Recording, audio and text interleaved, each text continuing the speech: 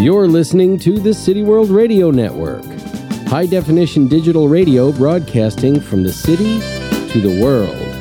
www.cityworldradio.com.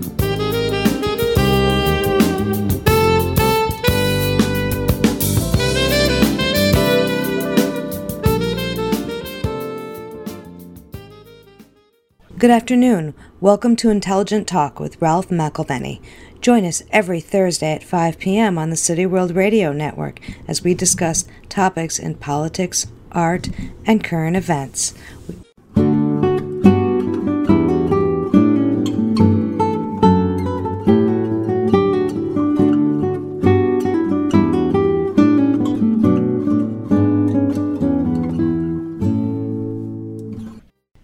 You're listening to City World Radio Intelligent Talk, Thursday at 5 p.m. We are pleased to have Mr. Victor Ostrovsky, a former Mossad officer. He was the youngest officer in the Israeli Navy. He rose to the head of weapons testing for the Israeli Navy. He was then invited to join the Mossad, where he leapt at the opportunity to serve Israel. He published his important book by way of deception in the early 90s. Israel tried to ban it, and it became a New York Times bestseller. The book focuses on the Mossad, Hebrew word for institute, Israel's very effective and renowned intelligence service. We will get a rare insight into the secretive organization now from a former Mossad officer. Mr. Ostrovsky, while supporting Israel and the Mossad, felt the agency could be better run, and his book was his attempt to do that, which in his view was a service to the Jewish state. Is that correct, Mr. Ostrovsky? You thought that your book would point out flaws and make the Mossad a better functioning service. Yes, the point of the book was actually to reveal elements that were not working within the realm of the law.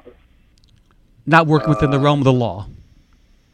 That's right. There are the Mossad was not regulated at the time, and it basically belonged to the office of the Prime Minister directly. And it answered basically to no one. There was a controller that was one that was in charge of the budgets and etc. But that controller was appointed by the head of Mossad and approved internally, and would report then to the members of the Knesset of the Intelligence Committee. So it's a weird internal like a marriage within the family. I understand. In addition to that, the head of the Mossad, who was a secret person, it was not known who he is, it was kept as a secret just like in the British system at the time, and that killed the accountability element.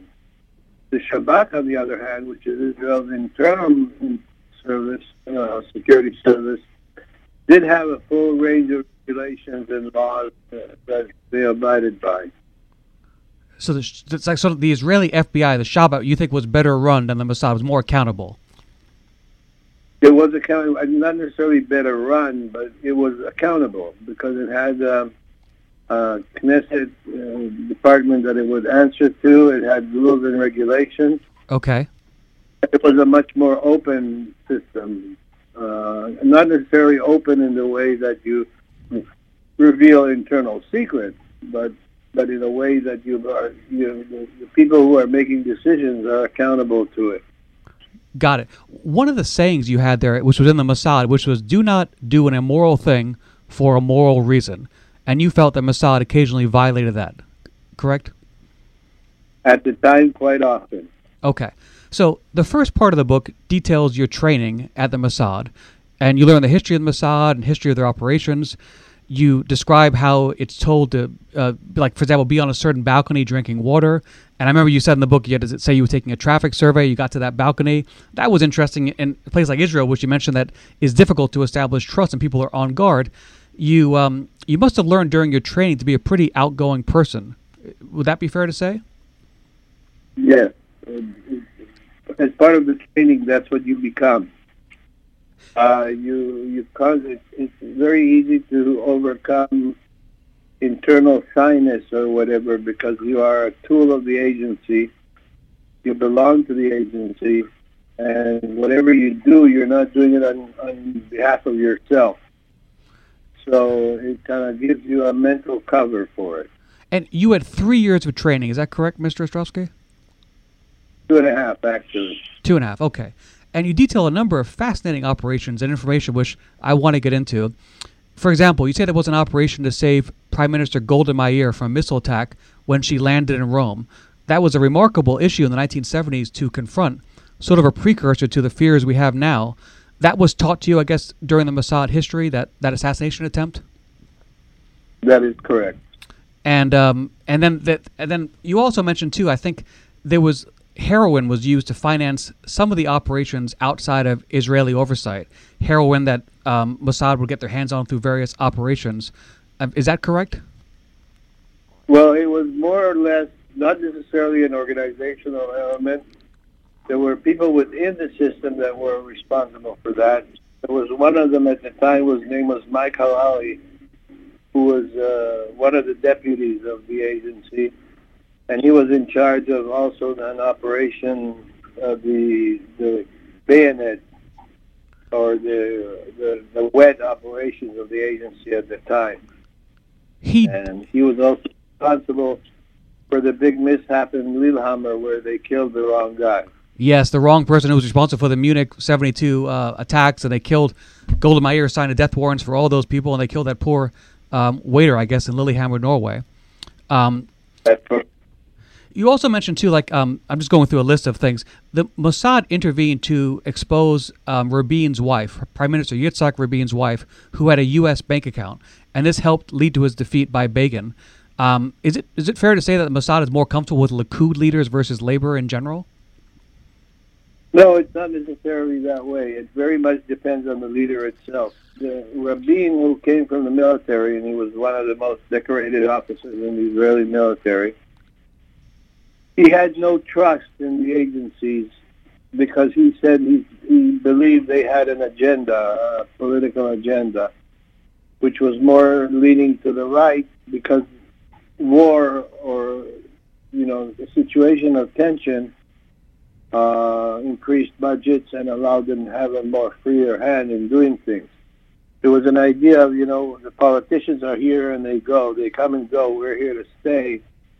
So we know better than them, and trying to get away as much as possible from the civilian oversight. Got it. Rabin didn't trust it to the point where he said, give me the raw information, don't analyze it for me too much. So they dumped information on him to the point where it became useless. Okay. You said that in the book, obviously, Israel has a network of spies in the U.S. You mentioned SIANs, like Jewish people who will help the agency if someone needs a doctor, for example. That's probably still the case today in the U.S. Would you agree?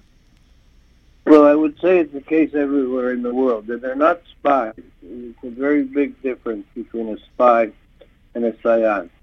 A SIAN is approached not necessarily as an agency member, and he's approached in a way that says, if we need you, would you be willing to help, save Jews around the world or whatever? And then if they need, let's say, a doctor, so he gets called at night, and he says that we have a problem. Most people have turned, this kind of assistance down.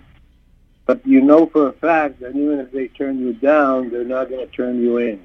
And there's a big difference between that. So it allows for the approach. But they're not. And would you agree that makes sense for Israel to do that? I mean, just as a practical matter, that's probably a good thing for them to do? Oh, absolutely. I'm not arguing with that. And, okay. And I think that the people that are assisting in that way are necessarily traitors. Okay.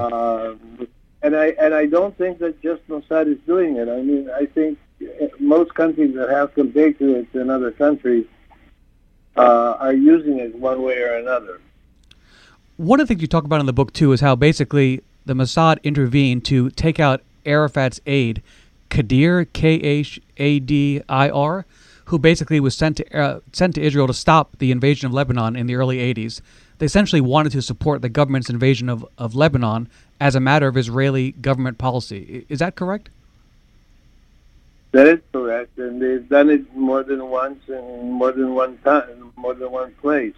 the whole idea of expansion and changing the governments around you for the benefit of the state was always the case. They always looked at it about the balance of weakness. So if one of the factions, for example, in Lebanon, was becoming strong, then you support their enemies and create a balance of weakness. So they're constantly fighting. Okay. You also write that the head of the Mossad, I believe, Hafi, I may have that spelled incorrectly, killed 2 minor PLO officials in the mid-'70s in Athens. Some people have said they didn't think that the head of the Mossad would be responsible for that. I note that Isser Harel was in Argentina, I believe, to supervise the Eichmann abduction. So you stand by that the Israeli head of Mossad personally organized that assassination in the mid-'70s and did it himself? No, not did it himself and not organized it. But what happened is this. There's a line of communication. When you take out an assassination attempt, it can become highly political, and it has to be an oversight on it within the system. Since it answers to the office of the Prime Minister, you need to have somebody of authority that can take a decision or get an order from the Prime Minister to stop it even at the last minute. Okay. So it was a standard procedure at the time when something like that would take place. The Prime Minister, the head of Mossad, would be somewhere in the vicinity to oversee, the last procedure and give the last okay and approval to go ahead. I see. So he didn't actually do it. He was just on the ground.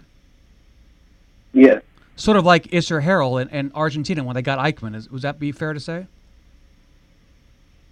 Kind of, but he wasn't that connected to it. He was there for a very short period of time, and they held him for quite a while there and interrogated him when he was still in Argentina. So it's similar, but it what kind of started the whole procedure. You also have a fascinating account of how Israel penetrated the basically Iraqi scientists that paved the way for Israel to bomb the Dimona nuclear facilities in '81. One of the main reasons why Saddam Hussein didn't have nuclear weapons, even though he pretended to scare off the Iranians. That was obviously a successful operation. I think you would agree that that's the kind of thing Mossad is good at and should have done. That was an example of a good operation? Well, it's not the Dimona. Dimona is the nuclear facility that Israel has. I'm sorry. It was in Azarak, sorry. In Tammuz in Baghdad. Well, the Mossad operation actually failed because there was an attempt to stop the creation and the building of the facility and to delay it. They managed to delay it by sabotaging elements, killing some of the scientists, etc. But eventually they had to use the Air Force to come in and take out the facility. So in a way, it was the delay element worked, but the operation failed. Had they not failed, they would not have to have that spectacular air attack which took out the facility. So do you think the operation could have been better run, is what you're saying? No, it was just, you can run a good operation and you can do it, so that's why you have stages of levels of success. A successful operation would have been the elimination of the facility and the stopping of the creation of it. But having failed in that sense, they succeeded in delaying the procedure, but then the Air Force had to come in and take it out. And that was not a Mossad operation. Got it, yes. And just getting to some of your criticisms of the Mossad, I mean, first of all, you said you had to leave because you were basically made the scapegoat for an error of taking down a 1986 plane from Libya with a mistaken belief that Abu Nidal was on the plane, when, of course, you had warned Israel, based on information you had in Cyprus, that he was not on the plane. Is that correct? That is absolutely correct. And the interesting thing is I was there, as a Mossad officer, and I just brought in information. On a personal level, I could care less at the time if they brought it in or not, but the warning was there. And then I was left on on a patrol boat that was supposed to take me back from Cyprus to Israel, and the captain of the boat, who told me that he's been called from headquarters and notified that he's got engine problems, which was quite funny because, the person who would know if they have engine problems would not be headquarters. It would be the captain of the boat. So it's kind of like a delay, keep me out, so I can't come in and fix my report until they can straighten everything out and make sure that it's all covered up neatly. Exactly. And you mentioned also that the French were not tipped off about that famous Carlos, a terrorist, and led to several French deaths needlessly because of jealousy by Mossad. And as you write later, it seems that there's a history of doing that, especially in regards to the Americans, which I'll get to that in a second. But that was true, that they were not tipped off that Carlos, a terrorist, was in France, even though the Mossad knew about that. Is that correct? Well, they knew that he was in Paris and in France, but they didn't. When the French police were heading to his apartment based on a tip, they weren't told that they're to beware that there's this real terrorist, which is called Carlos the Jackal, who was there, and so they sent regular police rather than send a SWAT team or something, and they were let go, and the policeman and the informant that the French had, was killed right there and then. Okay.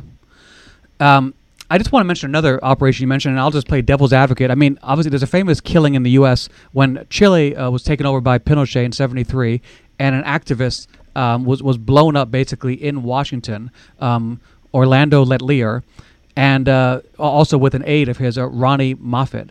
And basically, what you write about is that the Israelis helped facilitate that assassination in 1976, I believe, because of a deal to get a French Ex-Mossad missile. And first of all, is that correct? Yeah. And to me, I mean, obviously, just playing devil's advocate with Israel, like, for example, you look at someone like Mark Rich and the oil trading that went around, where he was trading with the Soviet Union and Israel and South Africa and doing it all in a clandestine fashion, and it was never reported, at least not until after he died, most of it. Is there something to be said that Israel was forced to do these type of deals to protect itself? Is there anything that can justify an operation like that? Yeah, absolutely. It depends how far you want to take it. The whole thing was, in telling about it, was not that it was not necessarily a good operation, but it wasn't cleared by the leadership and the political elements. Okay. It could have led to... But getting an Ex-Mossad missile was very, very important to Israel because they were being sold to the enemies in Israel, and the testing of a head of an Ex-Mossad missile to be able to create the trajectories and understand the signature of a missile, which would be very harmful to the Navy, to the Israeli Navy, because this is a very potent missile, and it's kind of like a fire and forget. Right. It's one of those things that you want to be able to know the telemetry of it, so when it's coming in, you know how to deal with it. Okay. Another thing you mentioned that basically the Mossad had Yasser Arafat's driver, Qasim, I believe his name, was a Mossad informant, and he helped to find, like you mentioned, basically homosexual liaisons for Arafat, and there were rumors that Arafat had died of things that were related to homosexual conduct. I don't know if that's the case or not, but you mentioned that they had that agent pretty well infiltrated, and with the other agents and informants, they used that to attack the Tunisian base where Arafat was located, and it seems that Arafat was pretty well penetrated. Is that correct, that the Mossad pretty much had Arafat pretty well covered? Quite so, which is one of the reasons they didn't want to ever take him out, because they didn't want to make him a martyr at the same time, and they had a lot of controls and elements around him that could be controlled. Okay. So you, for example, like having his chauffeur on the payroll, you would think was probably a smart thing for the Mossad to do. Is that correct? Oh, absolutely. I mean, this is, and getting making the availability of, purchasing furniture and being able to bug the furniture at a time. Don't forget, the PLO at the time was a major enemy of the state of Israel, carried out terrorist attacks, in the various places in the world and at the same time in Israel as well. Right, yes.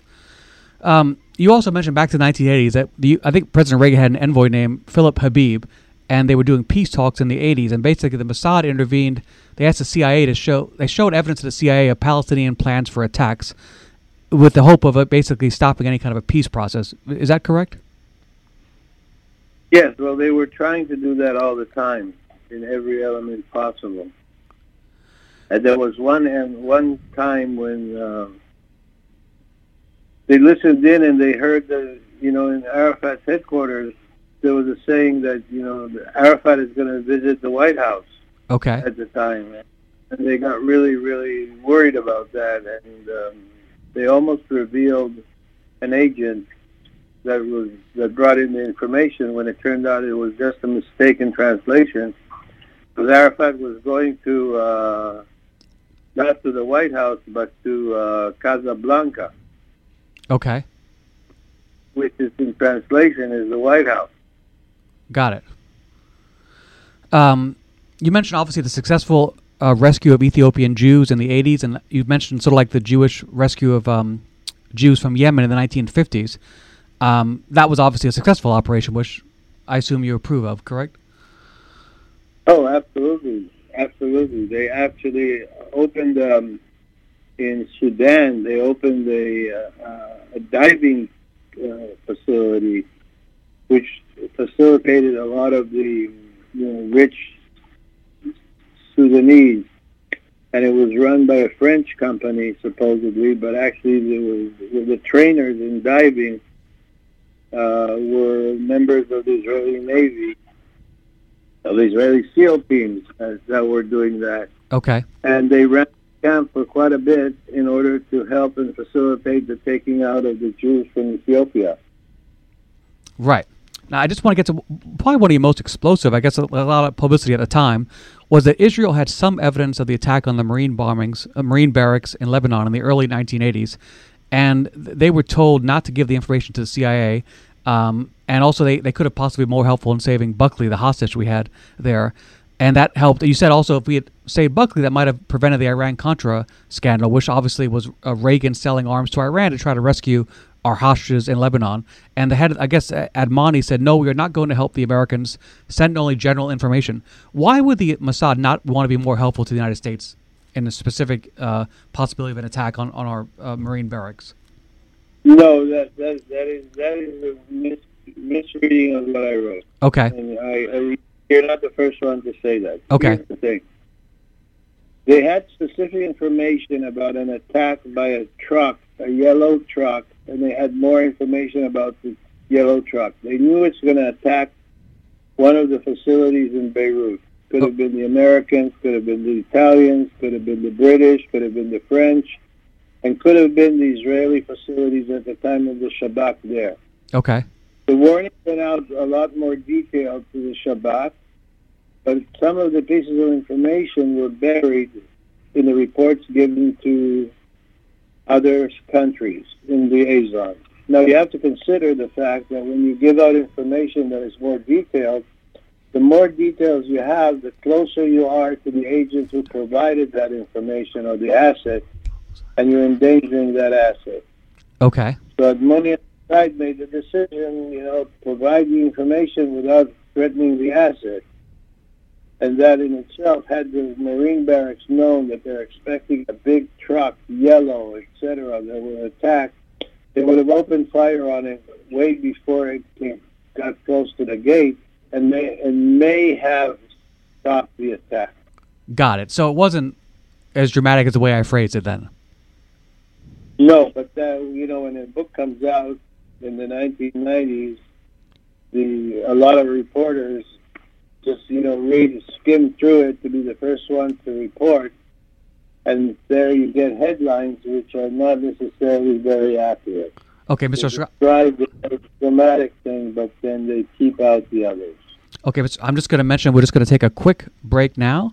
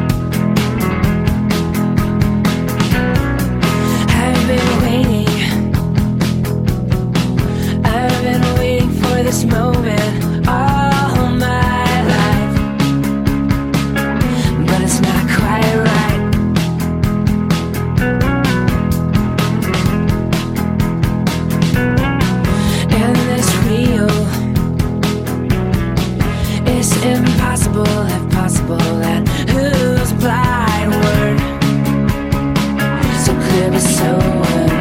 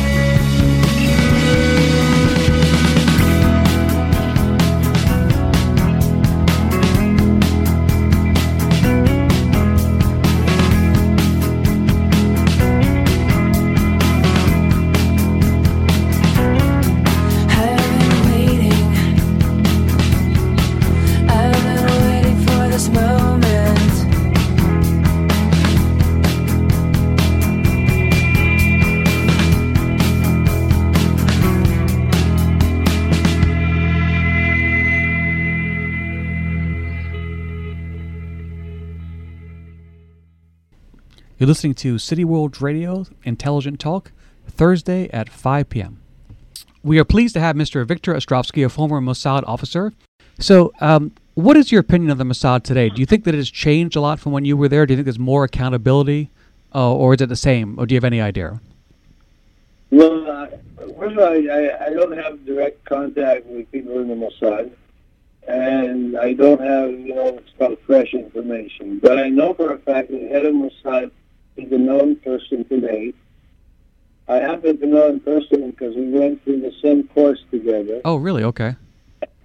Yeah, which comes to show you that when they said that I exposed names that, that caused problems, I actually called him by his first name in the book, by the name of Yossi C., and it didn't hurt his career and he became head of Mossad.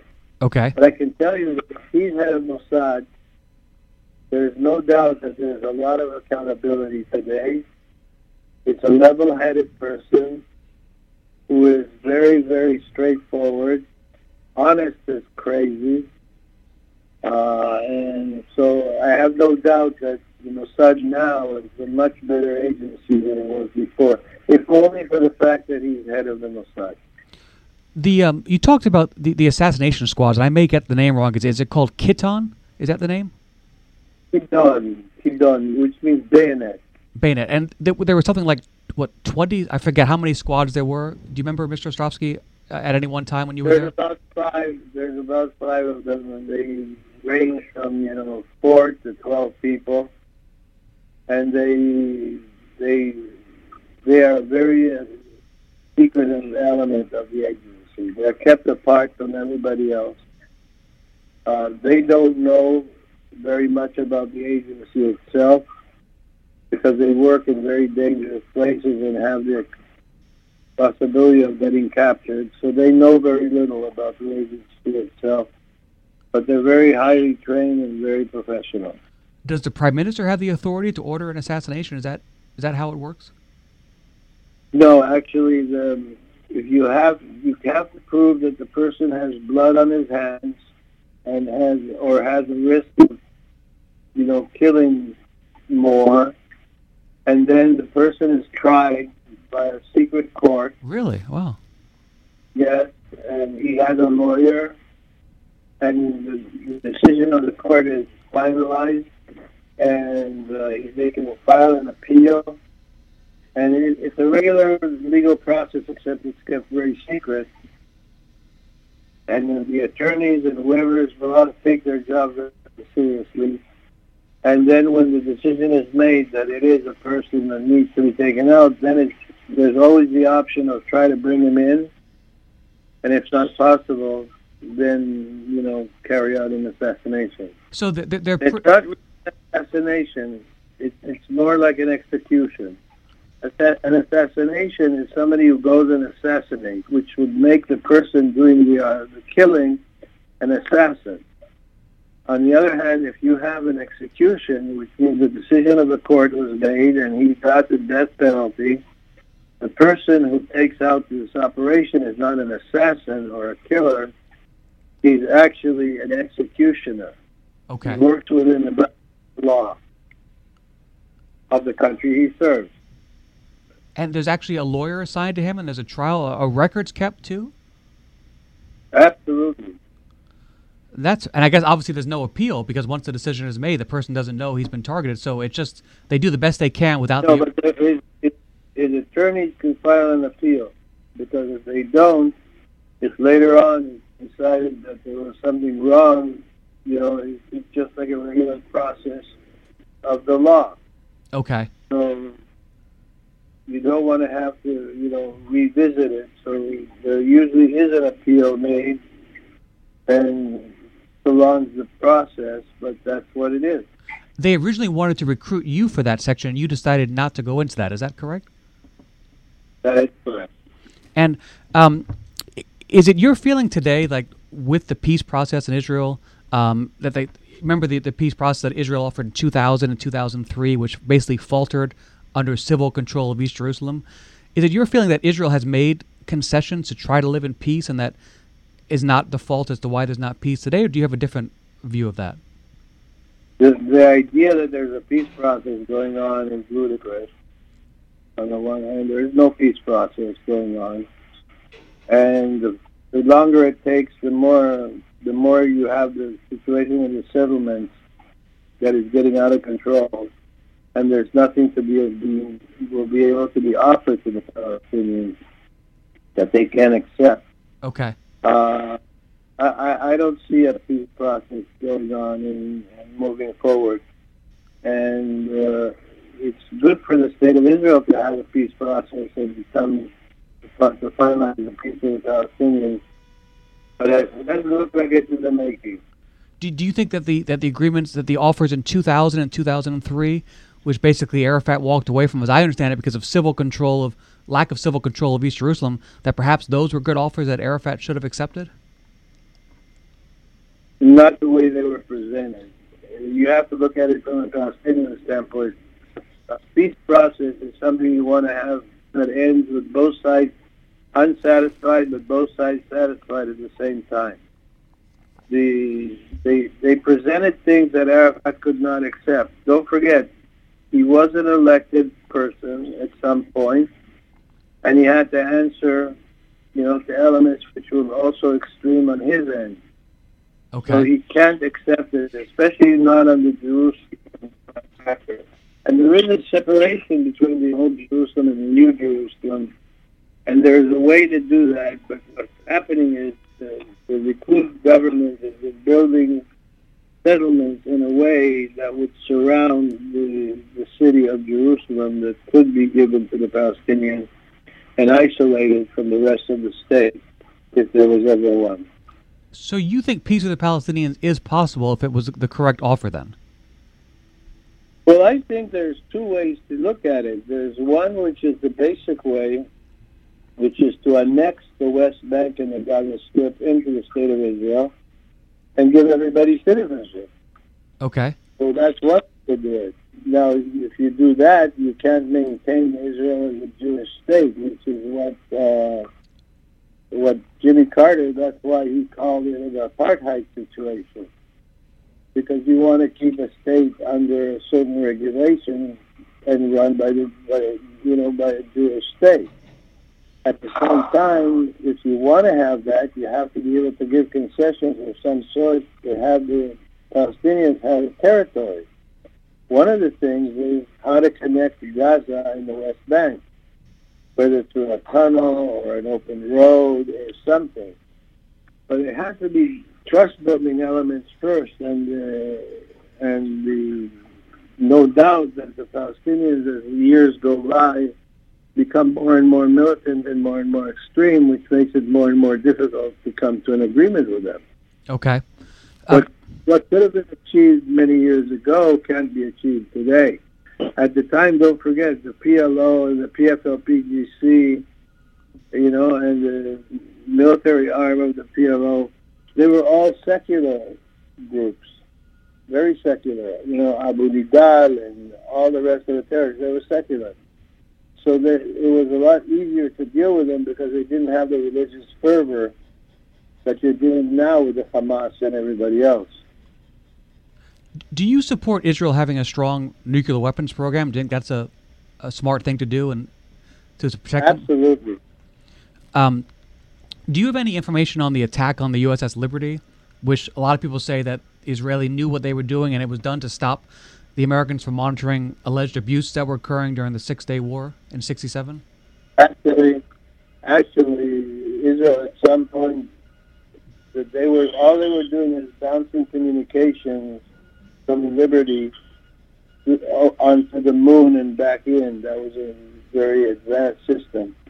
But I have served in the Navy with people that have been supposedly involved in this case, and I can tell you for a fact, direct knowledge, and I said that many times, Israel did not do this purposefully. There was no intention of hurting an American ship. And one ambassador to Lebanon said that he heard the Israelis talk, the pilots talk between them, and one of them identified the flag on the ship or whatever and said attack anyway. That could not be the case. First of all, the ambassador quoting an Israeli pilot when he doesn't speak a word of Hebrew.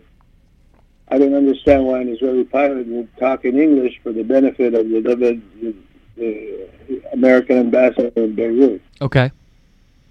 When he already can speak Hebrew, and that's already half the code. So, no, I can tell you from first-hand knowledge that the attack on the Liberty was not done purposefully. It was a mistake, and the Israelis who took part in it were really, had a lot of psychological problems later. And Mr. Ostrovsky, may I give you a website? Would you like to give you a website too if people want to contact you? Or Sure, VictorOstrovsky.com. And you have you now mostly deal in art, is that correct? It looked lovely from what I saw, but that's sort of your profession now, is that correct? Well, I do that, and I also am publishing a book together with my wife, Toby Ward. We're publishing one book that's going to be made into a movie. Oh, great. It's in the process of made into a movie right now. It's called Axiom. And there's another book in the coming, which is the follow-up for this story. These are spy novels. And in addition to that, we also have a website that pushes books for authors, which is called the Book Patch. Okay. .com. So any author that's a beginner or whatever could go there, and it's a print-on-demand system. with a no-fee bookstore and everything else. So that was built and designed to assist authors in, getting ahead in life. It's called the bookpatch.com? Yeah, when books grow, like in a book patch. Okay. When you wrote, obviously, by way of deception, I remember it very well. It was I believe it was the only book that Israel tried to ban. Is that correct? Yes, they went to court in New York and they put a pre-publication ban on it. It lasted 24 hours. And the New York Times and the Washington Post came in as friends of the court and overturned it. And that book, and then were you afraid for yourself at all, your personal safety after that book was out, or were you in hiding, or where were you at that time the book was being published? I was in Canada, and I was worried because their intention would have been to grab me before the book came out, but once the book came out, it became more of a legal matter. You think they would have grabbed you the way they grabbed Van Nunu? Was that the fear? Yes. So, and then basically things settled down. You were able to move to the U.S. and turn to writing and obviously your art gallery, and you don't have any fears like that now, I imagine. Not really. They would still like to grab me if they could, but I'm not worth it anymore for them. Do you ever go back to Israel? Have you been back at all? No. I was there 2 years ago, and I was there in '91, and I enjoyed, obviously, just the 2 trips that I've made. I found it very interesting, of course. Why did you choose to settle out in where you are out west? Did you just like the climate that you're in Arizona, or? Well, when I moved to Canada, it was Ottawa, and it was really cold for quite a few years. And moving to Arizona was a nice change, and this is amazing weather. So, and then a slew of art. There's a very big art community here and everything else. And also, my dad, who lived in Omaha, moved to Arizona at the time before he passed away. So it was a place that I knew somebody. He was in the RAF, your father, right, who helped fight the Germans, I believe? Yes, he was in the Canadian Royal Air Force. He was a rear gunner for Lancaster. A rear gunner. And were you born in Israel, Mr. Ostrovsky? No. I was born in Canada, in Edmonton, Alberta. And then you moved to Israel at a young age, is that right? Yeah, at about 5 years old. And then you served in the Navy for how many years were you in the Navy for? I served altogether about 7 years. 7 years. Are you glad that you took the opportunity to join the Mossad and have that interesting view into that secret organization that most of us can only read about? And was that an interesting time of your life, looking back at it? Yeah, well, it's kind of a mixed feeling. I mean, I wish I wouldn't have and just stayed in the military, which I enjoyed very much. I was lieutenant commander in the Navy, and could have advanced further there and be a whole different ballgame. But when you have an experience like that, you have to make the best of it, and you see a dark side of the world that you don't necessarily want to have seen. But once you've seen it, you can't unsee it. Yeah, a dark and I guess a fascinating part of the world, which obviously is still very much going on today, of course. Oh, of course. Did you have any opinions of other intelligence organizations like the CIA and MI6 versus how they operated versus Mossad as far as professionalism and competence? Well, we always considered the CIA to be one of the most competent and well-run organizations around.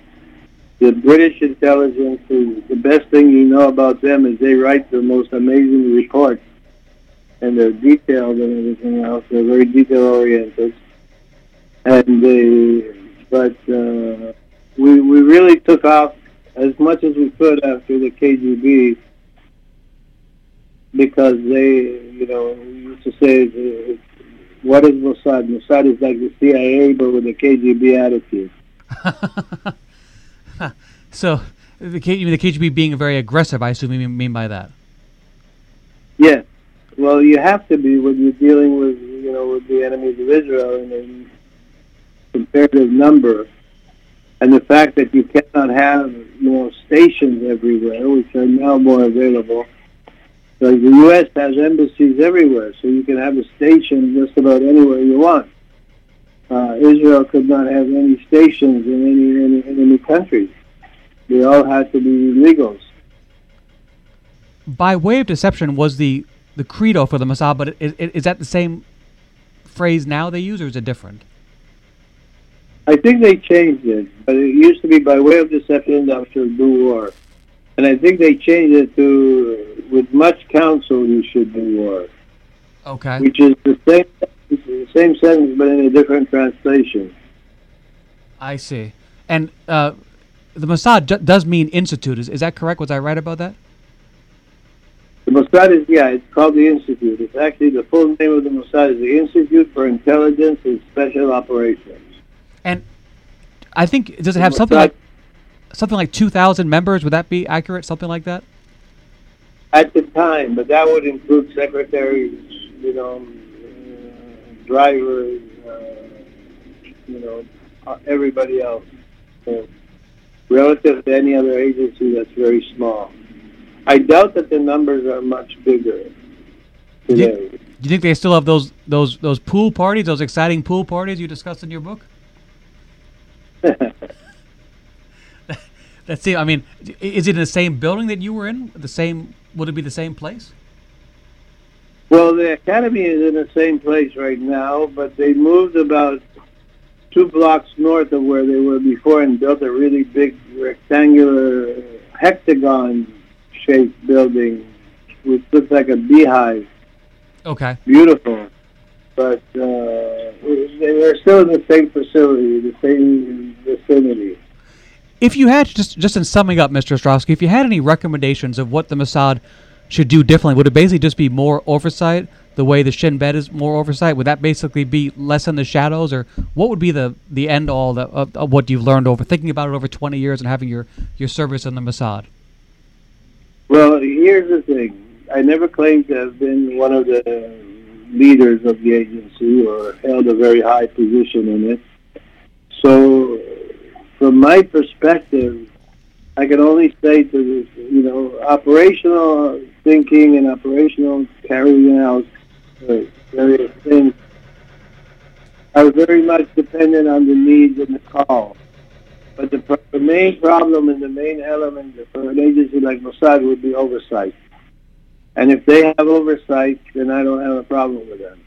And I don't think anybody should. Because then everything lies in the hands and the shoulders of the politicians who are elected to make decisions. And if you carry out everything with oversight, then it's supposed to be right. And a private person can take responsibility and pay the bill or pay the price when the day comes when they have to.